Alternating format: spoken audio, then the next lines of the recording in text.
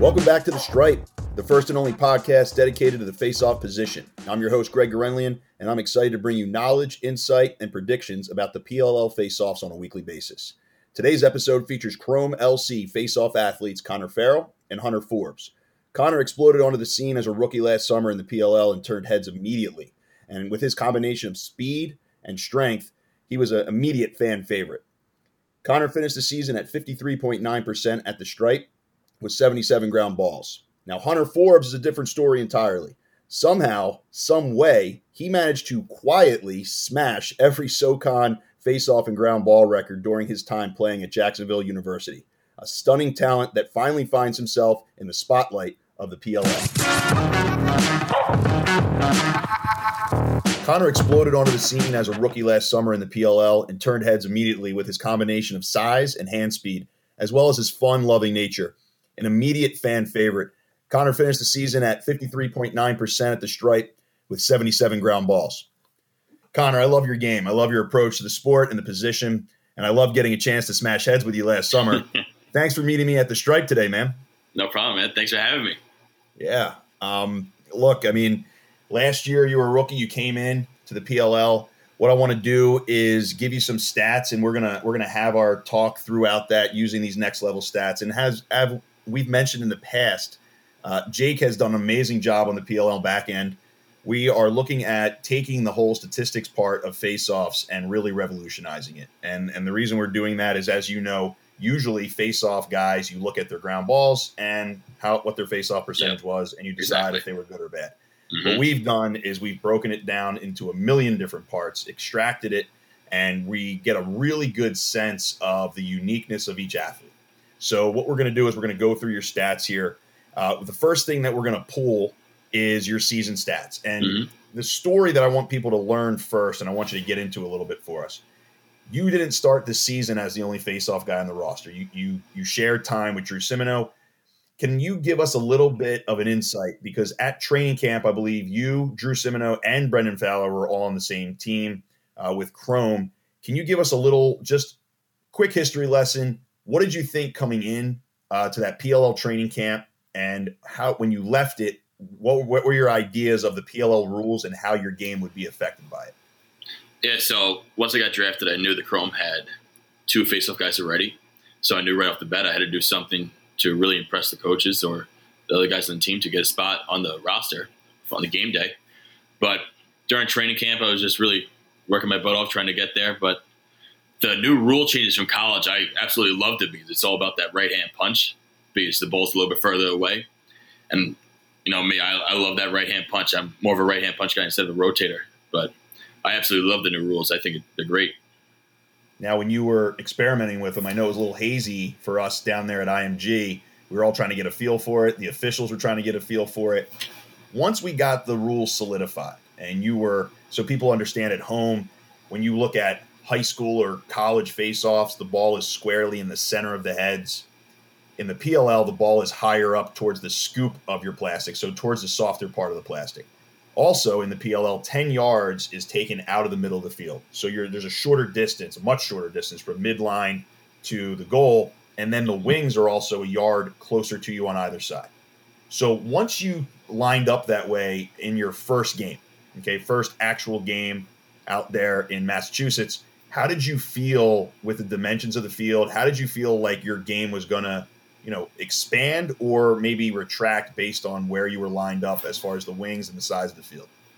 So I definitely felt the difference. The wings, that 1 yard makes a huge difference because I had bruises all over my leg from Scott Ratliff coming in and slashing me like crazy at Gillette. So I definitely felt the difference there. It took a little bit to get used to, but I ended up liking it a little bit because the 10 yards, just big boys, me and you are pretty big, so the 10 yards less helps us out a little bit. Yeah. My old butt certainly appreciated the smaller field last year, I'll tell you that much. Now, one of the things that you did early in the season that everyone was talking about was you chased down a ground ball and you absolutely blew somebody up in the crease, and you weren't even looking like you were trying to hit them hard. They just kind of exploded. And everyone was like, oh, okay, the milkman is here. That's the middle linebacker in me. Yeah, so we're not going to go too deep into the history of you playing lacrosse because you've done plenty of podcasts on that. But if you can just give us like a quick lesson, like how long have you been playing lacrosse, and when did you learn to face off, and up to now. So I started playing lacrosse when I was in third grade. My old football coach Tom Barons handed me a stick and said, "Here you go. You get to hit people with this. Let's do it." So I was like, "All right, let's do it." But played throughout my whole life. Got to college. I went there for football. Lost a bet to my buddy that he made me that he had to last longer than 10 seconds to me in a wrestling match, or I had to go play lacrosse. And he lasted 11, so I was at practice the next day. But after that, he's still trying to get my half my PLL paychecks, by the way. But yeah, so I was always standing up. I was a stand-up neutral grip guy my whole career, and then I went down on my knee, I think, my junior year of college. And then that's where I really figured out where my hand speed was coming from. I started figuring out I had a good hand speed on my knee. But I was standing neutral grip my whole life up until my junior year of college. And then they told me right when if I really put my mind to it, I could really be good at this and I could possibly play professional. So I said, all right, let's do it. I mean, the football and wrestler in me, I just wanted to work really hard and be the best at what I could do. So that's exactly what I did. My man. That's awesome. And you know what's funny is I didn't know that. I didn't know that you played lacrosse that long, and I didn't know you used to do SNG. Just so people at home understand, standing neutral grip means that you hold the stick traditionally. Like people used to call it traditional grip. You hold the stick just like you would anytime you were playing lacrosse, and you bend over and you have 2 feet on the ground, as opposed to right knee down moto grip, which is what a lot of guys do now, where you hold the stick double over, pronated grip, and you go down on your right knee.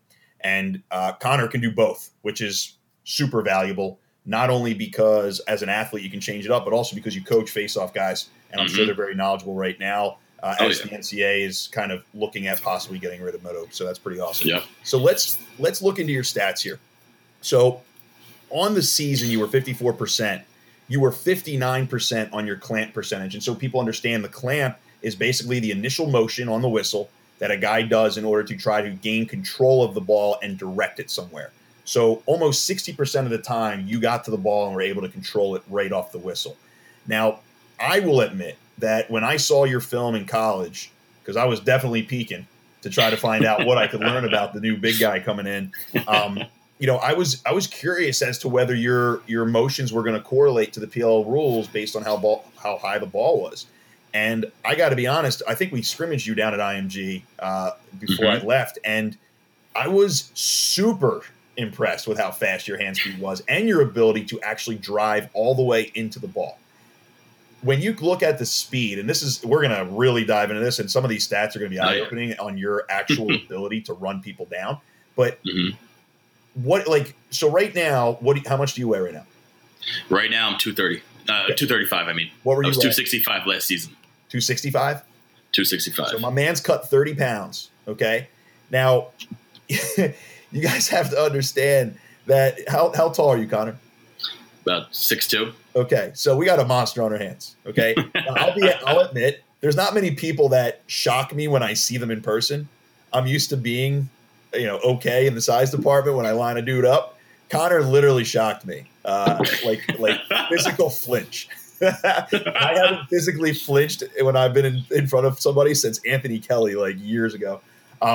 So your hand speed was great because I couldn't believe it. I knew, obviously, you were a D2 record setter, right? You set the all-time college, all divisions, face-off percentage record. And what was it at? I think it was like 83, somewhere around there. 83%. That is stupid. Just so you guys know at home, okay? A All-American is low 60s. A record setter is like high 60s, possibly 70. We're talking about a guy who won more than 8 out of 10 faceoffs. And I don't care if you're going against like a stuffed animal. It's hard to win over 80% of your faceoffs over the course of an entire season. So that's just crazy. So the hand speed's there, the size is there. And then the other part of it was lacrosse IQ. And we're going to get into that in a second. Now, against starters, you won 56% of your clamps. So that means all starters in the PLL. When we look at your championship series matchups that you're going to be going against in 2020, we're going to look at, so you have the archers. We don't know what order they go in yet, But against the Archers last year, you were at 56%.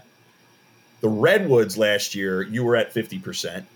The Water Dogs, you haven't faced off against either of those guys because you were on the same team as Drew Simino, and he's on the Water Dogs now. And then you got Jake Withers coming in, who didn't play in the PL last year.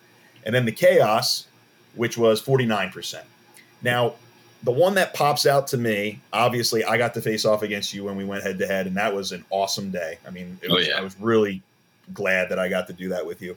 But I want to talk about the Chaos because you had some awesome battles against TK, and he actually helped you get prepared for this, right? At one point, because he worked. Yeah, he was my coach for the past 2 years at my junior and senior season at LAU. Yeah, he was my coach. Yeah, and it was awesome watching you guys go head to head. When you look at your matchups, okay, and you look at your best games, and we're going to get into those a little bit. What did the difference between having Drew Simino in there, splitting time with him at the beginning, both pros and cons, whatever? How did that difference change throughout the season when you became the only guy? Well, I've never really split time or came off the bench before in my career, except for the first couple of games. So that was a little adjustment I had to make. And right when I got the full-time spot, I knew, like, all right, this is my team. I'm gonna bring them to a couple of wins. We didn't have that many wins last season, but it's my team. I'm going to do my best to get us there to a win. Of course. And, we talked about it, Trevor and I, in the first episode, about how hard it is to split time, especially when you split time in the professional leagues where rhythm is everything. And I know playing on the Redwoods last year, we were all about streaks. So if I was hot, we were scoring.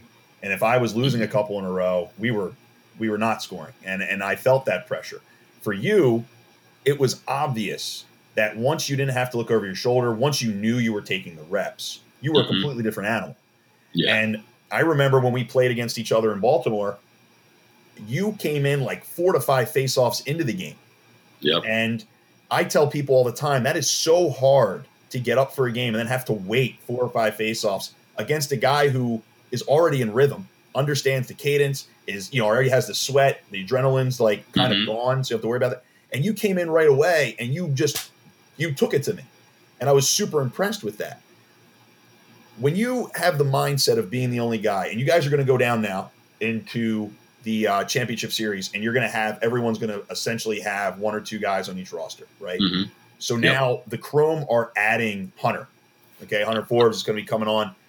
What advice are you going to give Hunter now as he shows up into this season and you're going to be going with him as now a guy who is going to be a veteran? So I didn't really know when I was going to get my name called in the game. I was just always prepared. I always knew I was just doing my chops on the side, getting ready to go. So I'm just going to tell him to do the same exact thing. Just be ready. You never know when your name's going to get called. Just be ready to get out there. And when your name's called, you got to be up and ready to show. Yeah. And then also from the PLL rules standpoint, what was the one thing that you really felt was the biggest adjustment for you? I felt the biggest one was probably the 1 yard closer of the wings. Definitely felt that the first couple of games. It took a little bit to get used to. Literally felt it. Yeah. 1 yard, it's only 3 feet, but it makes a huge difference. Massive difference. From your mouth to God's ears. I hope the NCAA is listening. Yeah. And I think, we all agree it took us like 3 or 4 weeks to try to get that timing down. So when we look at your Championship Series matchups, Archers, Redwoods, Water Dogs, Chaos, who are you most excited, like, out of those? Give me a couple things on each of those teams maybe that sticks out to you. I mean, the Redwoods, 2 guys I never went against, Schoolgen and the Maris kid. Yeah, Peyton Smith. Yeah, he's one of your guys. So really excited to go against them, see what I got against them. The Water Dogs, Simino, we went after each other in training camp. So I know a little bit about him. I faced off with him, so I'm excited to see how we do against each other in the game. And the Chaos, I'm really excited about because I always get pumped up for those games. TK was my coach for 2 years, so how could I not get up for that? Yeah, of course. Yeah, and then here's a question from the Archer standpoint. Last year, you did awesome against them early. The final game, Bones Kelly, we were talking about before. He really did a great job of adding that rake move, that surprise rake. What have you been doing to try to prep for that? Because that really throws guys for a loop sometimes. I've definitely been working on stopping that rake because that was my last game of the season, and he kind of got my number a little bit. So I've definitely been working on that. The little close the gate, you know what I'm talking about. Yeah. So everyone understands the rake move off of a knee is essentially on the whistle. You don't try to clamp over the ball with your stick. You just pull hard to the left and you try to get a piece of the ball, and your opponent, as he's trying to clamp on it, basically gets pulled to his right and the ball slips out. Bones Kelly, in my opinion, is probably the most athletic face-off guy in the PLL. Oh, yeah. And if that 100%. ball's loose, he's going to get it. So that's definitely a matchup that we're going to be watching. When you look at your best and worst games last year, when we look at guys that, you had their number, week 2, which when you were still splitting time, actually, against the Whip Snakes, you went 13 for 17 and you won 92% of your clamps. What makes that matchup so good for you? I feel like Joe's a big rotator. So I'm able to use my big body in a way to stop his rotation. And then once I stop him, I'm able to explode into my rotation fast. And that's how I'm able to push him off the ball on those clamps. That's what I felt like it was a good position for me. Yeah, watching the film, so people understand on the whistle, historically, guys try to get around the ball clockwise. So they'll swing their left hand around, and they'll also try to drive into the ball with their right hand. Now, with the PLL, with the ball being higher up on the head, if you rotate too hard, you're totally opening the gate to get beat forward. Now, Connor doesn't do the historic drive the right hand in, pro hop, and pull out.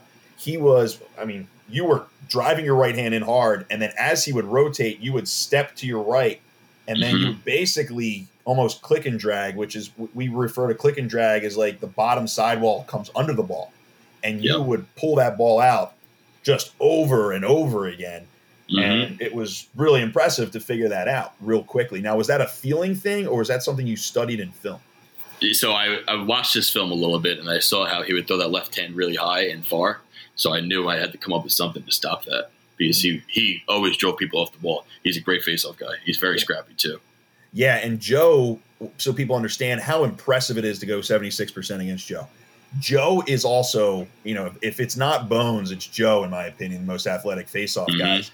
And Joe was around a 30% clamper for the season. However, he was over 50% on face-offs because he would chase you down like crazy. Oh, yeah. And I knew that from experience. When you are thinking not just get into the ball, but also after you exit, you have to go chase it with somebody just beating the heck out of you and diving on it. And what Joe does can't be taught. He just plays so chaotically. To still win 76% in your second ever game is really impressive. Now, your worst game is still really good. So your worst game, week 3, which is the next week, you went against Trevor Baptiste, who was an All-Pro last year. And you were 40% in that game, which is still phenomenal. And, week 12 versus the Archers, which what you referred to before, you were 41%. So those were like the lowest games possible. Yeah. But that's still in the 40 percentile. That's really impressive. When you were going against Trevor Baptiste for the first time, what was in your head? I didn't really pay attention to lacrosse before this year, honestly. I didn't know who most of these guys were. Obviously, I knew who Trevor, you, and all that, but I didn't really care who you were. I was just going out there. I didn't care who you were, who you're from. I just wanted to go out there and compete. Yeah, and that's what I'm asking, because as a competitive guy, when you go out there against a Trevor or somebody that you've either looked up to or heard of, I think knowing less about lacrosse helps, right? Yeah. You don't go out there going, oh, I don't want to get crushed by this guy. You're going out there going, what's the big deal? Well, a bunch of guys in my old college team, they're saying, dude, you're going against Trevor. I'm like, I don't really know who. I didn't pay attention to lacrosse, so I was like, I guess he's really good. I love that. So, against Trevor, so that's what I tell guys all the time, when you're going to be a successful pro, it takes a lot about knowing what the other guy's doing. Now, after this first season, would you say that you're going to study more film, or are you going to focus more on just what you experienced from last year? Be a little bit more of both, honestly. Definitely keep up with the film. I'm always a film guy. Being an ex-football player in college, you watch endless hours of film. So I think that definitely transferred over. And obviously knowing but I guarantee people are going to change up what they did last year. Guarantee Joe is going to switch up what he did against me. Same thing as Trevor. We always had good battles. And I heard TK lost some weight, so he's going to have a good exit. So it's going to be good to see. Yeah. I mean, you're going to get two 2.0 slimmed down versions of Connor and TK. Oh, yeah. Now, here's what's really interesting to me, and this is why I talked about the weight you lost and how impressive you were to me physically, because people would look at you and go, oh, big guy who's just going to muscle people off the ball, right? However, your best percentages were against some of the most athletic guys in the league. Brendan Fowler, you were 80% against, 8 for 10. Joe Nardella, you were 64%. So you won almost 2/3 of your faceoffs against him. Those are two of the most athletic guys in the league.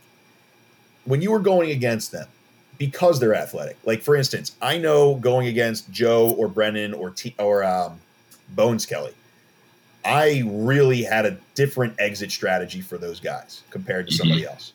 Yeah. Were you focusing on that? And what were you thinking was the smartest move exit-wise against those guys? So when I know a guy's scrappy like those two, I usually pull my defensive exit that I pull out. I like putting them on my back because I'm a little bigger dude than them. I like putting them on my back and trying to block them with my body and keep the ball in between. I'm going to keep my body in between the ball and them. So that's what really helped me a lot against those two guys. Yeah, and so people at home know there's 4 exits for a face-off guy. Your offensive exit to your left shoulder, your backdoor exit to your right shoulder. We call it TTL, or through the legs. You can pop it through your legs, turn and run onto it. Or you can go into what we call a defensive turn, which is a counterclockwise turn. And by rule, you're allowed to take one step once the official believes that you have acquired the clamp. And Connor had a devastating defensive turn because Connor's shoulders are really broad. He's a bigger guy. And if you stay flat-footed as he would turn counterclockwise, there's no way you're going to get around. I remember the first time we played, I'm like, I feel like I have to run around a track to get to this ball. Like, his shoulders were like 80 inches wide. I was like, forget this. I have to come up with a different counter next time we play. So, yeah, I would say when I watch your film, 99% of the time, you're either going offensive exit or you're going to that defensive 270-degree turn. Mm-hmm. And you use it really well. And that's the truth. Like, that's the way you beat an athletic guy. Now, worst matchup was against TK. In 2 games, you went 44% against him, which is still flirting with the 50% mark. Mm-hmm. Here's what's impressive, and this is why the athleticism is so crazy. In those 2 games, you had a combined clamp percentage of 24%. So 24% of the time, you actually acquired the clamp and controlled the direction of it. But you still won 20% more than that. You won 44% of the face-offs. When you were going against TK, because you guys know each other really well, what was your game plan on both winning the clamp exit-wise, and what was your game plan when you didn't win the clamp? So when I didn't win the clamp, I knew he had that killer right-hand punch. So I knew how to get up fast, stop his fast break, and let him stop for a second, let him think in his head what he had to do. And right when he's thinking, I threw that counter fast, lifted his stick or pushed him back a little bit, give him a little hesitation. And when I won the clamp, I just tried to get out faster than him. Now, what was interesting, and I watched your guys' games very closely, you guys are both very good, you and TK, at using your wings. Very good at popping it out to them, just popping it out to space and letting them run onto it. So I know for myself, when I was playing against both of you, my point of emphasis was do not leave your wings, because if you do, they're going to find it. So what was your wing strategy? Because you love to use your wings, but you know he loves to use his. Yeah, so I had really good wing guys this past year. So I literally told Joel White is one of the best wing guys I ever played with. He's unbelievable. And then I had Will Haas and Max Tuttle and all them. But I literally just told them, lock him and do not leave their side. I'll handle him. You handle your guys, and we'll get the ball together. Love that. That's a good leader right there. Now that actually is a perfect segue, because we're going to go into the wing play here. Now look at these stats. When we talk about next level, this is what we're talking about, folks. So you have Joel White, world beater, was a wing guy, 16 ground balls off of the wing. So off of the initial face-off, when the ball pops out, the first person to pick it up is awarded that ground ball, and that's Joel White. So 16 times he picked up ground balls for you. He's now excused from the championship series, so he won't be there. Max Tuttle and Mike O'Neill both had 5 each, both 5 ground balls. Tuttle is now with the Whip Snakes, and O'Neill is not on the team anymore. I'm sorry, John Moderski had 4 ground balls. He's also not on the roster anymore. So now you have Will Hoss, gold medalist, two-way midfielder, absolute savage. And when you see Will Hoss and you meet him, you shake his hand, you're like, oh, okay, this is a very nice. Yep. And then he gets on the field and something evil happens. Yep. Different animal, man. He had 3 goals off of the faceoff. And just so people understand, in our episode 0, if you haven't listened, go back and listen when we talk about the faceoff rules in the PLL. I think one of the biggest differences between college and PLL faceoff rules is that we had an insane amount of transition goals by wings because they're closer and because the field's shorter. Will Hoss exposed that. So you have Will Hoss coming back. Your rapport with him is going to be crucial. Now, when you have other wings, when you're game planning with the Joel White or those guys, are you going to try to mimic the same thing that you did with your new wings that are coming in? Have you spoken to any of them? And do you have any plans, game plan wise, to get ahead of the game and talk to them? So we have another meeting. We're meeting together Sunday on Zoom, so that we're going to really talk about stuff there. But Joel's a different breed. He does things that you can't expect anyone to do.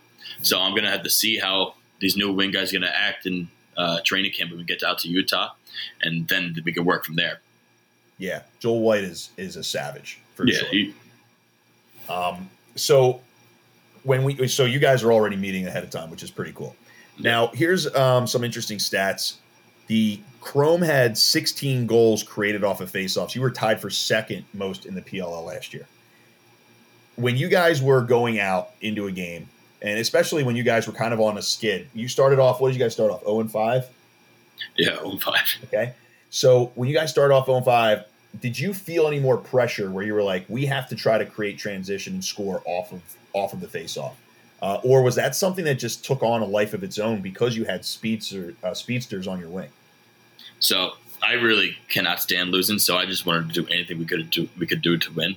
I hate losing more than I like winning. So I was basically just thinking I need to do something to get to my ball, the offense fast, because we have pretty good transition. As long as we get the ball to them, they'll score right away. Yeah, and you yourself scored some goals too. Yeah, 2. One lefty. Yeah, lefty. I think the lefty was like from 14 yards too. Be honest, dude, that lefty shot, I was aiming bottom right, it went top left. Yeah, but you know what? Like I always tell my kids, you always pretend like you meant it. Yeah. And, so people at home know, like, Connor, what do you play, middle linebacker? Yeah, middle linebacker. At post? Yep. Okay. So Connor's a middle linebacker, and he had speed when he got in the open field. Like, you would think, like, you're like, okay, I could just run hard and I'll catch him. No. You have to run, like, as hard as you can to try to get a check in. It was awesome to watch. So when we go to now, here's the other part of this, because I think this statistic is important. However, I think it has to be explained with some nuance. So last year, the Chrome allowed 20 goals off of the faceoff, which was tied for most of the PLL. However, I know from experience, at least in our 2 games when I played you, we had 4 goals off of the faceoff, and none of them were against you in particular. So I need people to understand that caveat. However, that is something that needs to be addressed for your team. Is that something that you are going to talk to your wings about? Is there any kind of defensive strategy? And then also, is there a particular team that you're going to go against that you think might expose you guys and try to score off of transition from you? Yeah, it's definitely something we're going to talk about when we get to training camp. We definitely need to stop that fast break because those transition goals are huge. But every team is dangerous, especially the Archers. That attack they have, you get them the ball in transition, they can be really scary. So everyone in this league is absolutely insane, especially coming from a D2 school. Literally, I was shocked when I came to training camp. I couldn't believe how fast these guys were shooting. Their passes were like shots. I was shocked. But yeah, every team you have to be prepared for. So we're definitely going to be talking about that. Yeah, and I think some guys that kind of stick out in my brain is like a Bones Kelly, who's lefty, right? And it's easy to forget about that. So, and the reason it's important to understand, folks, face-offs are always have to be lined up right-handed. So it's easy to forget that when you're facing off against a left-handed player, that if he does get possession of the ball and he starts running down the left-handed side of the field, you might lay off him a little bit. And I say that because I did lay off of him, and he stuck one about 12 yards right over my shoulder when I played against the Archers, and I made that mistake. So, that's one guy. And I've actually seen Bones towards the end of the season, like he was feeling himself. He would go to take it from X and dodge. Yeah, from X. Yeah. And, people forget that Bones was a U19 gold medalist, and he played midfield at Calvert Hall. The other person that sticks out to me is Joe Nardella, because he'll stay on the field for 35 seconds. Mm-hmm. So we talked about the weight loss. Is that part of it? Do you want to be able to endure, because you're only face-off guy, you want to be able to stay on the field longer if you need to? Or was that just something that you wanted to do for another reason? Well, I'm not going against 400-pound linemen anymore, so I definitely knew I was able to lose some weight. But yeah, I felt like at the end of the season, my cardio started losing it a little bit. So there's definitely something I want to lose the weight and build my cardio up so I can possibly stay on if I wanted to. Like I've been working on my stick skills a lot too, but Gutty's a very good attackman. I'd rather just give him the ball and run right off. Yeah. If you have Gutterton, you're pretty set. However, I will say this, because you mentioned the stick skills. Something else that popped out a lot was your ability to feel the field and make quick gooses. And people at home, that's a goose is basically when you just redirect the ball, whether it's off the ground or just scoop it real hard and toss it in a direction without actually possessing it. And I watched you make one-handed passes. I saw you goose the ball like through your legs, behind your back sometimes, and find your wings. And we were actually discussing it a little bit during the production call. We were all sitting there going, I wonder if he just does that, or if he was like, I got Joel White on my wing, I'm just going to toss it somewhere. No. Like, is that something that you just do? I definitely tell my wing guys, I said, just be ready, because if I had the ball and someone's on me, I'll find you somehow and I'll get you the ball. Just always be ready, because I'll throw bounce passes. There was one against the second week that really sticks out of my mind, that Mike Manley, our close defenseman, comes running up the field. I literally just throw it over my head, lands right in front of him. So it's definitely something I tell all my guys. That's another thing that I pointed out was, I remember Manley and Galloway and Joel, they all played on the same team in the pros before, and Manley used to kill people by streaking off of a face-off possession out of the box or arc and go across the field, and he'd be naked because no one would follow him. That's really cool that you guys actually saw that and noticed it. But it's one thing when you have a guy who you're like, okay, stick skill wise, we would rather double team him if he pops the ball out. It's not like people could bum rush you, because you would find, as soon as someone peeled off to try to double you, you would find them. And that is that's a skill that can't be taught. You have to feel that, and you also have to create rapport with your wings to know, A, that your coach is cool with you doing that, and B, that they're going to be in the right spot. So, that takes a lot of moving parts to work for you to be able to pull that off in a game. And then here's one last stat: the 23 violations for your guys, for your team last year. That was the most in the PLL. Were there certain instances in games where you found yourself kind of going early because you were trying to get the rhythm down, or because you were having a little bit of trouble of getting to the ball, or was it just like whatever? Sometimes you false start. Yeah. I don't know. I jumped way more than I expected or wanted to last year. I don't know what it was, but I definitely have been training myself more to just listen to whistles and more reaction than I think I might have guessed a little bit too much last year. And this year's definitely not guessing at all. I've been working on a lot of reaction drills. So hopefully that'll be a huge difference. Yeah. I mean, so when we look at, so people understand at home, like when you do a face-off, one of the differences in the PLL compared to the other levels, and I think it's one of the best rule differences, is if you false start and go early. Okay, in face-offs, the ref will say down, he'll put the ball down, he'll say set, and then that means you can't move until you hear the whistle. If you go before that, it's called a violation or a false start.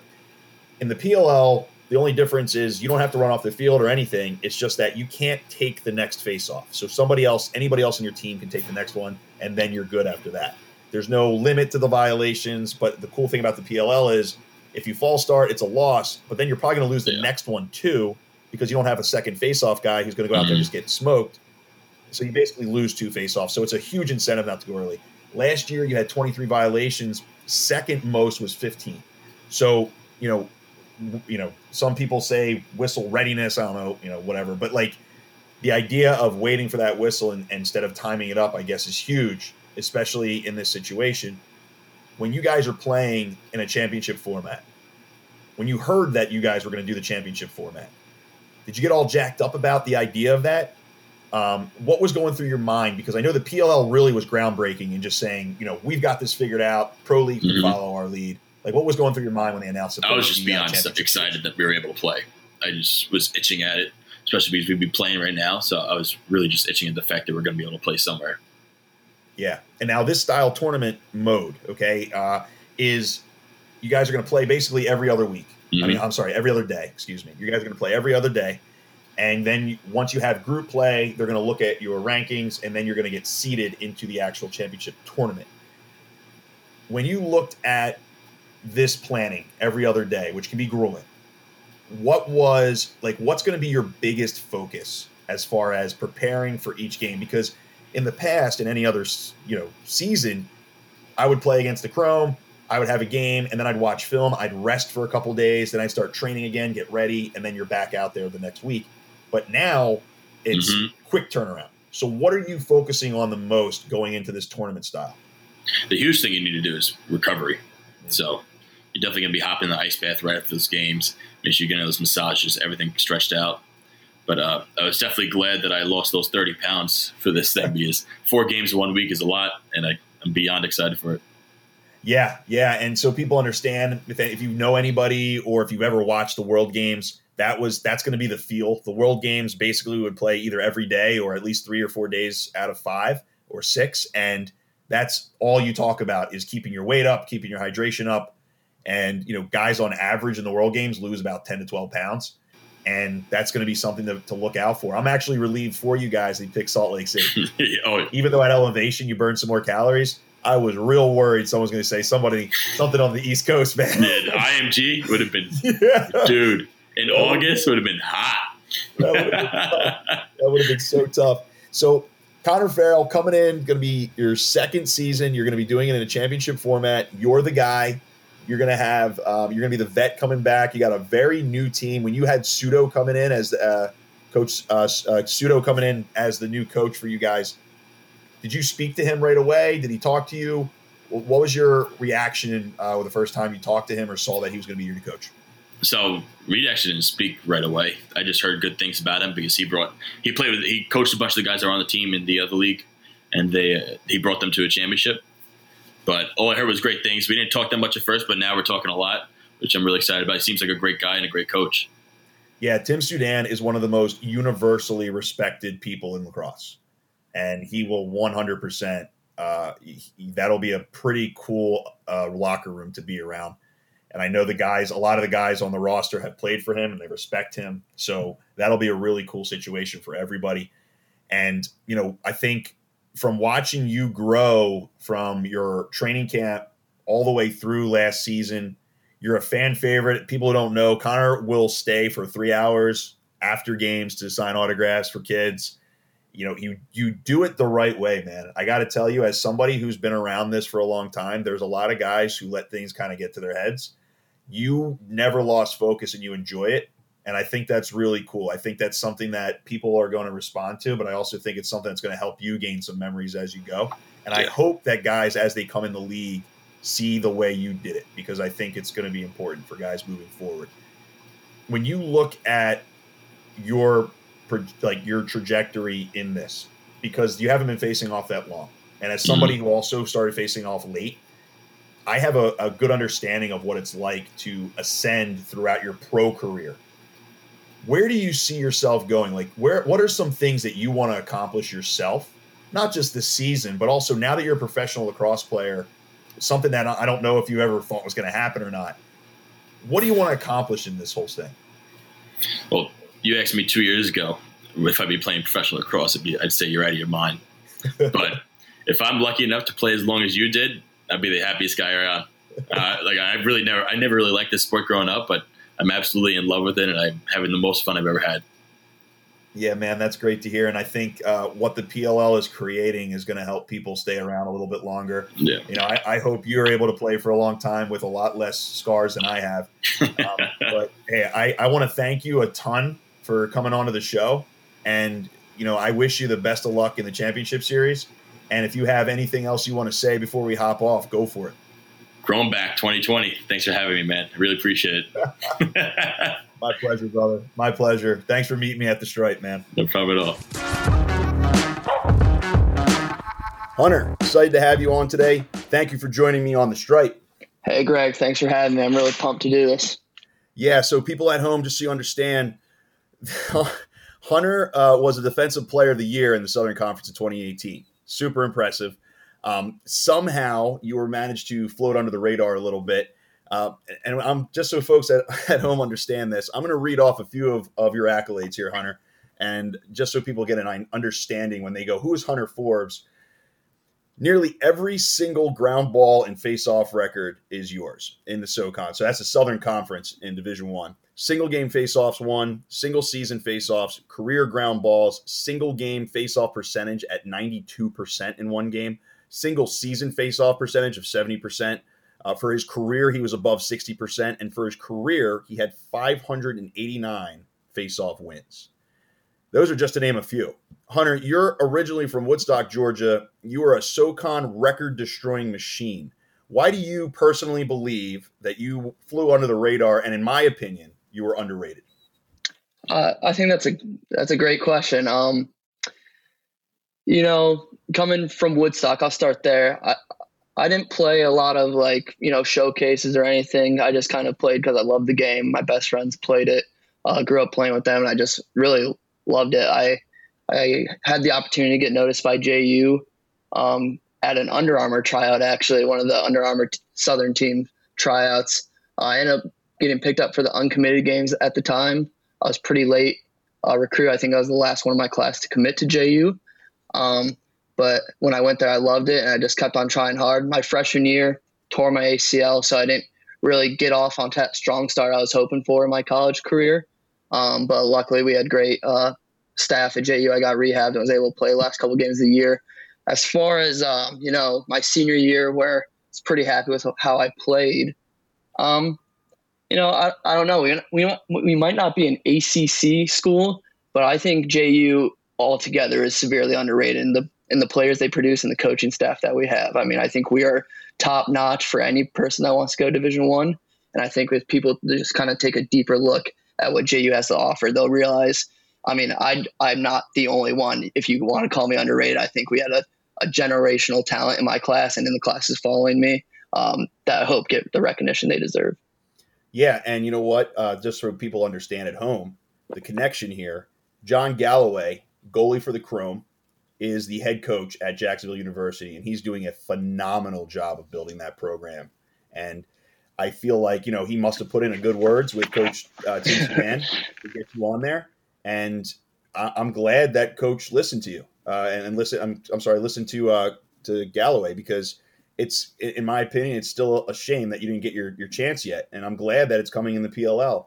I still, to this day, remember John Galloway taking to Twitter when you weren't named a All-American, and rightfully so.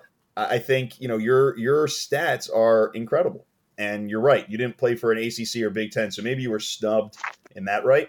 But you sure have your chance now at the highest part of this game. So when we look at your strengths, you have a little bit of an unorthodox stance in faceoffs. We've talked about this before. The two standard stances for faceoffs are right knee down, motorcycle grip, double over, and the other is standing neutral grip, where you hold the stick normally, traditional grip, as if you were holding a stick to play catch and throw, and you're standing, SNG. You combine the two, and you like to go right knee down, and you like to hold the stick in a neutral grip. Now, why did that become your stance, your favorite stance? And how do you think you're going to catch people off guard in the PLL by doing this, since no one else does it in the entire league? Yeah, it's kind of funny how it came to be. I was up until I think November or December of my senior year, I was that knee down moto grip, the traditional cookie cutter type face-off guy. And I was happy with how I was performing, but I didn't think I was as quick as I could be. I thought some of my strengths were speed off the whistle, kind of recognizing cadence and so forth. So I didn't think I was getting the speed I quite wanted to. So I was just messing around one day, facing off with Hudson Beard at the time, who was the freshman when I was a senior. And we were just going back and forth, had a lot of live reps together. He was a great kid. And he let me experiment a bunch when we were practicing together. But I just switched to it, and I kind of clamped it a different way than a traditional neutral grip even would, like if you were standing. And I And I kind of thought, wow, this kind of feels good. So I practiced it a little bit over winter break when I was back home with a bunch of old practice partners. And I just kind of I felt lighter on my hands. Elbow flare, as well as anyone, isn't a thing when you're neutral grip. So I think that benefited me a little bit because I would struggle with that occasionally, but I didn't really have to worry about that anymore. And then I'm sure I speak for a lot of guys, and I think confidence is huge with facing off. I mean, I think the guy who goes up to the dot and thinks they're going to win is going to be the one most likely to win it. And I kind of just developed that confidence with my neutral grip. And so I kind of stuck to it, and I ended up having a pretty good season with it. And so I haven't really looked back. As far as the advantages go and like what it could possibly bring me to with the PLL is, I mean, it's just a total switch up to what they're used to, right? It's, Connor's a great face-off guy. He's big, he's strong, he's quick, and he uses that moto grip, and he's able to power people off the ball with that. I'm a smaller guy. I like to think I'm quick, but now with bringing in this neutral grip, it's a whole different style that they're going to scout. I mean, it's not just I think it's a truly two-headed monster. And the fact that two different styles, I might be able to rake it out earlier than they're hoping for. I'm not going to play that rotation game. And with counters, I think I can get up and kind of get to that counter pretty quick. Now it's just a matter of staying up. I don't have to switch hands or anything. So I think if I can get the other person thinking about what I'm doing as the whistle's going off, I have a slight edge when it does go off.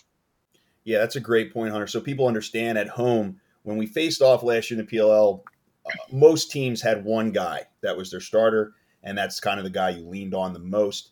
And then, only two teams really dressed a second guy that regularly played. And the reason being is there's a lot of different parts of this. One, you could only dress 19 guys last year in the PLL. So on game day, you really had to be very selective about how many guys were dressing on your roster. So using two guys for only one part of the game really didn't seem like that important unless you were kind of struggling at the face-off stripe. However, you're going to be able to dress more guys here for the PLL Championship Series because they're playing a tournament-style bracket. So because it's understood there's going to be more games, guys might get run down, maybe even injured. The idea of having two face-off guys makes more sense, and the league was very smart to allow that. However, it's going to be a change-up when you play the Chrome. And unlike some other teams, like for instance, if you play the Redwoods this year, you're going to have Greg Pasculjan and Peyton Smith, both knee-down moto grip guys. If you face off against the Chrome, you're going to have a guy who holds the stick completely different in Hunter, which is neutral grip. So you understand neutral grip is a bottom sidewall dominant holding the stick. When you do that, you drive into the ball from underneath it. So you can pull the ball up and out away from guys. When you hold the stick motorcycle grip, it's just like, like we said, motorcycle, you're holding it double over. You can only rotate over top of the ball. You can't come up from underneath it. So that is really going to be, not only do I have to game plan for Connor and his size and his speed, but now I also have to completely flip it. And we have to make sure, not only me as a face-off guy, but that my wings are paying attention. Now, let's look a little bit at the objective pros and cons of this. Like you said, you hit the nail on the head. You have the ability to throw a complete screwball at people. Secondly, you are a very fast and athletic person. So your ability to come up and out, if you get the ball, great, you stand up and chase it. If not, you can stand up immediately and counter. Like you said, you're not going to be stuck in a rotational game. So there are two, lightning and thunder, two completely different styles that I have to focus on if I'm an opposing face-off guy. However, in the PLL, there are 10 yards out of the middle of the field, and the wings are a yard closer. So as a knee-down neutral grip guy who's going to have to kind of pull the ball up and out of that pinch and then chase it, what are your plans as far as not getting pigeonholed in that tight space? Because when we look at your strengths, I mean, this is insane. We do next level stats of the PLL, and we don't have any statistics from you from playing in the PLL last year. But when we look at the percentage of faceoffs that you win and the percentage of those that are ground balls to yourself, it's off the charts. So how do you plan on planning for the smaller space? And also, how do you plan on bringing your wings? Do you plan on popping the ball to them more than you used to? Or do you plan on sliding them to places so they're not in your way for you to scoop the ball yourself? Yeah, that's a great question. And I think a lot of it is going to be planning with the wings more so, talking to them, seeing what their comfort level it is. And I have to give credit to the Chrome coaching staff. They've been proactive. We've already had one meeting, Connor and myself, with the coaching staff, and we're set to have another one with the whole defense and wings as well to kind of get on the same page, which is awesome. As a face-off guy, some coaches don't really want to worry about that spot. They just say, go win the ball. But the Chrome coaching staff is being very proactive, getting us all on the same page. But with the closer wings, and my kind of style, if I were to win the clamp right away, kind of get that minimum percentage of the ball that I feel comfortable pulling it out, I like to pull it forward right away, like I did in college. It's kind of using that bottom sidewall and top sidewall, a lot of pressure on your hands to pop it out. Try to get it to my left hip if I can. That's obviously ideal scenario, get it to my left hip, catch it, and then I can reevaluate. If I'm finding that I have to kind of rip it out more where I don't have control, which might be the case in the PLL, going against a lot of talented players, I think I'm going to have to utilize my wings a lot, maybe not so much in the pull, but, goosing the ball, hawking it to someone, scooping it, just out real quick outlet passing, kind of trusting that they're going to be where they need to be. And then, if I were to win a ball enough where I could do a defensive exit, I think that's a really, really strong option in the PLL as well. I think Connor does that really well after watching some film of him, and he had a lot of success with it. So I think that's something I've been practicing a lot, trying to, if I only pull it forward, that's easily scoutable. So it's more working on pulling at different locations and keeping it fresh, whether I get the ball myself or hawk it or scoop it and find an outlet. Yeah, you're absolutely right. And just so people understand, when Hunter talks about the defensive turn, we touched on it when we spoke with Connor as well. It's a counterclockwise motion. So once you pinch the ball or you clamp it, you're allowed one step, and you can use it to direct the ball however you'd like.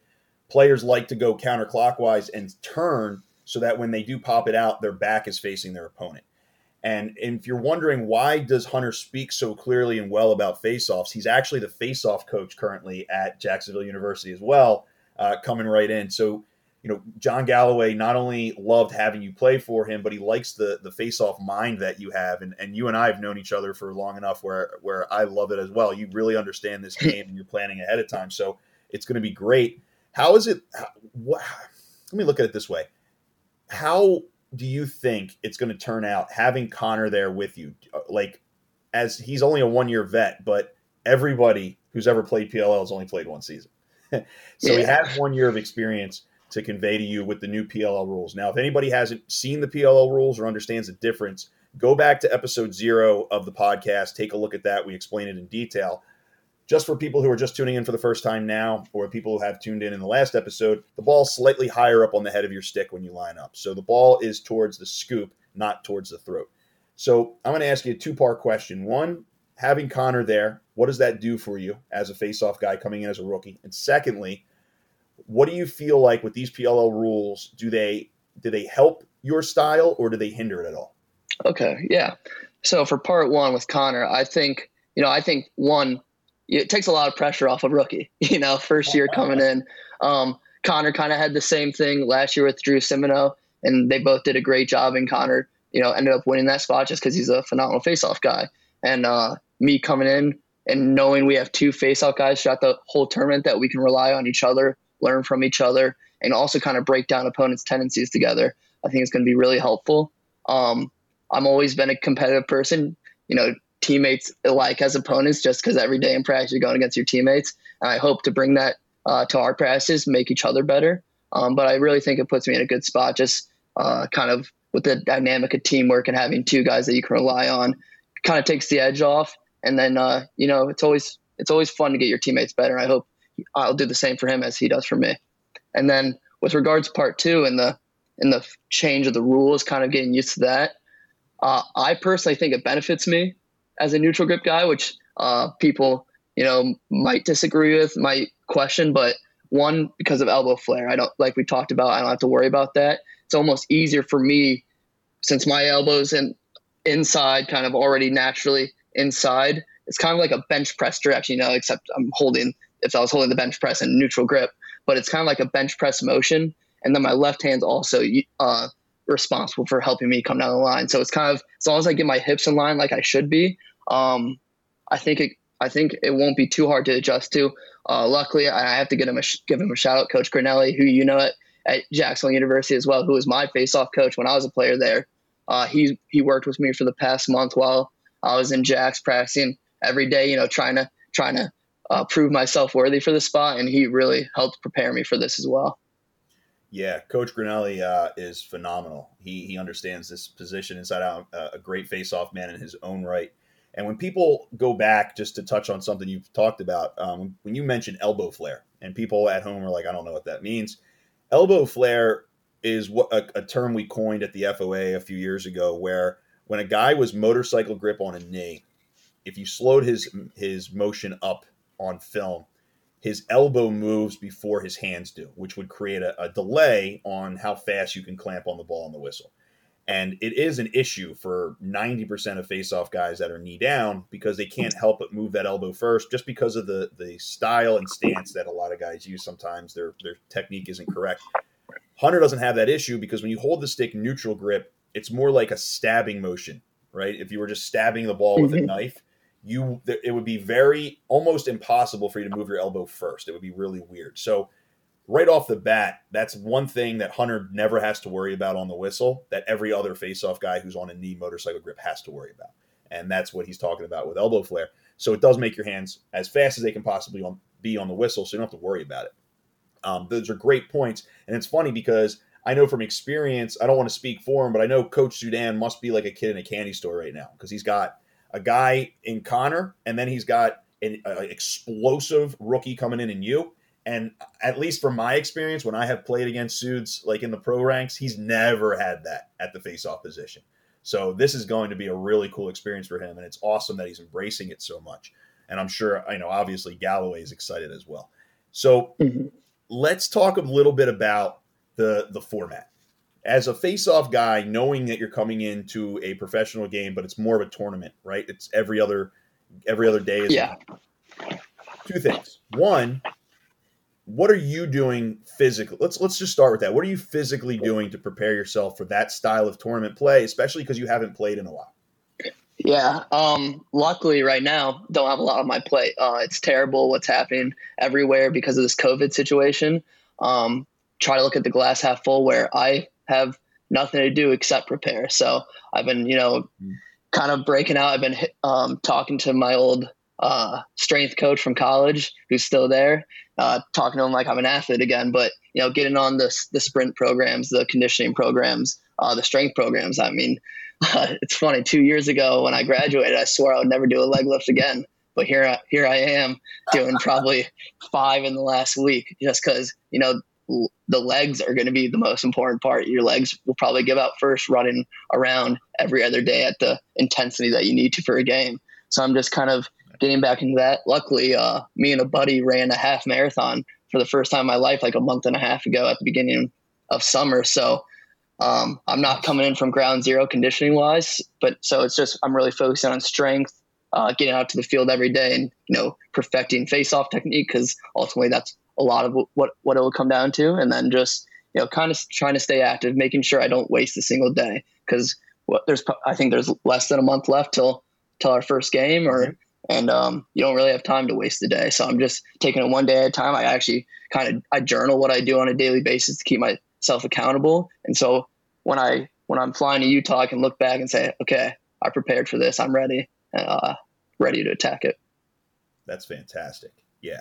Spoken like a true coach and a player. I love it. So when you're prepared, you know what you have to do physically. You've watched your film. You're excited about your opportunity with Connor. When you head out there for your first professional game, now this is unique because for a fact that you're going to play because you're not being brought down there unless you're dressing. So you're going out to Utah. You're going to play throughout the entire championship series. You're going to be in a chrome uniform. You're going to be on the original Olympic time frame on NBC Sports, on TV, international. Everyone's going to be watching you, not only in America, but internationally. You're going to have eyeballs on you. Have you thought about what it's going to be like, standing out there for the first time, national anthem, has this run through your head at all? Yeah, I mean, it's crazy, man. When I found out just last week that I was getting picked up, all these thoughts are running through my head. And it almost just doesn't seem real. It's been a dream of mine since I graduated college to play in the professional ranks. And like you said, just because of the format of how this tournament's going to work, I'm going to be there. I'm going to be a guy on the team, and it's going to be just a really cool experience. I try not to think about, people watching too much. I just like to kind of do what I do. I don't want something else to affect my mindset going into the game. I rather just trust the process, know that me and my teammates prepared for it, and then execute. And then I worry about all that stuff after the fact. So I try to block the negative pressure bits out of my head and just kind of use the excitement and the love for the game to kind of just drive me and keep pushing me. I love it. As a Sixers fan, I know all about trusting the process. So I respect that. Now, when you're out there playing, have you given thought to the shorter field and what that might mean for your game? Like, have you been working on the offensive output of this? Because one thing we have touched on in the past is with these PLL rules, with a shorter field and with the athleticism of the wings, the scoring opportunities in transition for the wing players has been off the charts the first year of the PLL. Has that been something you've been working on, is running the break at a shorter distance or anything like that? Mm-hmm. Yeah, a lot of my speed and agility training that I'm kind of running through focuses on that kind of 40, 50-yard sprint that I'm going to would be most often in, whether hopefully not losing and chasing after someone, but hopefully more often running down the field head on. But I'm also kind of relying on, the great coach I received in college from Coach Gurenlian and Coach Galloway, and then coach in the past 2 years, kind of just remember that now as a player, instead of just do it as I say, now I'm going to do as I said, and just kind of try to remember those fundamentals, picking, hitting the trailer, just kind of hugging picks, getting off the field, just kind of all that kind of translating from saying it as a coach to acting it out as a player. I love it. Now, I want to do one final thing here before we call it a day. When we look at the PLL's face-off guys currently, we're doing this with a lot of guys. We're asking, objectively looking at what your strengths are and what your weaknesses are compared to the other guys you've seen on film. Which teams do you think you match up best against? That's a really good question. So I faced off a couple times against a few of the guys. Stephen Kelly, probably one of the nicest guys I've ever met. I actually met him for the first time this past week, and we took some draws together. Really talented guy, really nice guy. I wouldn't say my style complements against his, but him being really athletic, I'm hoping I would be able to use my speed to get in and then just secure the ball and hopefully use my teammates to get it out. It's interesting if I thought about someone like Tommy Kelly, who is arguably has, from what I've heard, the fastest hands in the league. The statistics kind of support that fact. I've heard just great things about how he clamps the ball. I'm almost interested to see that because the nature of how I clamp, sometimes he could beat me to 55 or 60% of it. But if I get what I needed and he rotates, I might be able to pull it out on him too. But it's hard for me to say because, I even talked to you about Trevor after I heard the podcast last week. Like Trevor, obviously being the same age as him, watching his career develop and wishing I was at his level for most of my career. I'm really excited. I hope I get the opportunity to go against him. We're not against them in group play, but I hope I get a chance to go against him just because I want to see like someone of his talent level. I want to see how I match up against him as well. Nardella is a nightmare. He's so scrappy. He's so athletic. I think with his rotation, if I can pull it out early, that benefits me. But if I get locked up into a tie-up, it does not benefit me. So it's kind of a mix. And I hope I'll get a better feel of it as the season goes on and be able to use those adjustments accordingly. Yeah, and it's obvious that you've been studying the film. I mean, everything you've just explained makes perfect sense. And, I personally, yes, you do belong on the same stage as a Trevor Baptiste. These are the best face-off guys in the world that are in the PLL, and it's not even close. And the fact that Coach Tim Sudan trusted enough to bring you on speaks to that. And I totally agree with it. I was jumping up and down. I think I texted you the second I heard that you got picked up. Yeah, I was pretty excited for you because you bring a different style, and I think that's great. And there's definitely a place for neutral grip to be successful in the PLL. I did it plenty last year. And I've seen other guys that are trying to do that, and I think it's awesome. And, yeah, I think of Bones Kelly is somebody that is a great way for people to have an understanding of your style of play. Super athletic, fast guy who can get to the ball right away. And you're right. You look at a Tommy Kelly, who we'll be bringing on soon on the stripe as well, who has insanely fast hands. His clamp percentage is almost, I think, around 20% higher than his faceoff percentage. And then you look at a Joe Nardella, whose clamp percentage is about 20% lower than his faceoff percentage. And that's what's so incredibly unique and cool about the PLL, is that it's not about yourself. It's about game planning for the different styles and strengths of each guy. And the fact that you've been watching film shows how serious you take this. And I think it's going to lead to success for you. So I wish you the best. I just want to thank you a lot for coming onto the Stripe and talking with us so that people get an insight onto who you are and how talented you are. And I wish you the best out there in Salt Lake City, man. Greg, thank you. I can't thank you enough. This is a great opportunity. I look forward to hearing the rest of your episodes. It's something I look forward to every week. Awesome. Thanks a lot, brother. Take care. Appreciate it. That's going to do it for this episode of The Stripe. Thank you for tuning in, and special thanks again to Connor and Hunter for joining me here today. We'll be back next episode with Chaos Faceoff man Tommy Kelly. Don't miss it. Be sure to subscribe to The Stripe on Apple Podcasts and Spotify. Please rate and review with questions and subjects that you'd like us to discuss. All feedback is appreciated. Once again, I'm your host, Greg Gurenlian. You can follow me at GregBeast32 on Twitter and Instagram.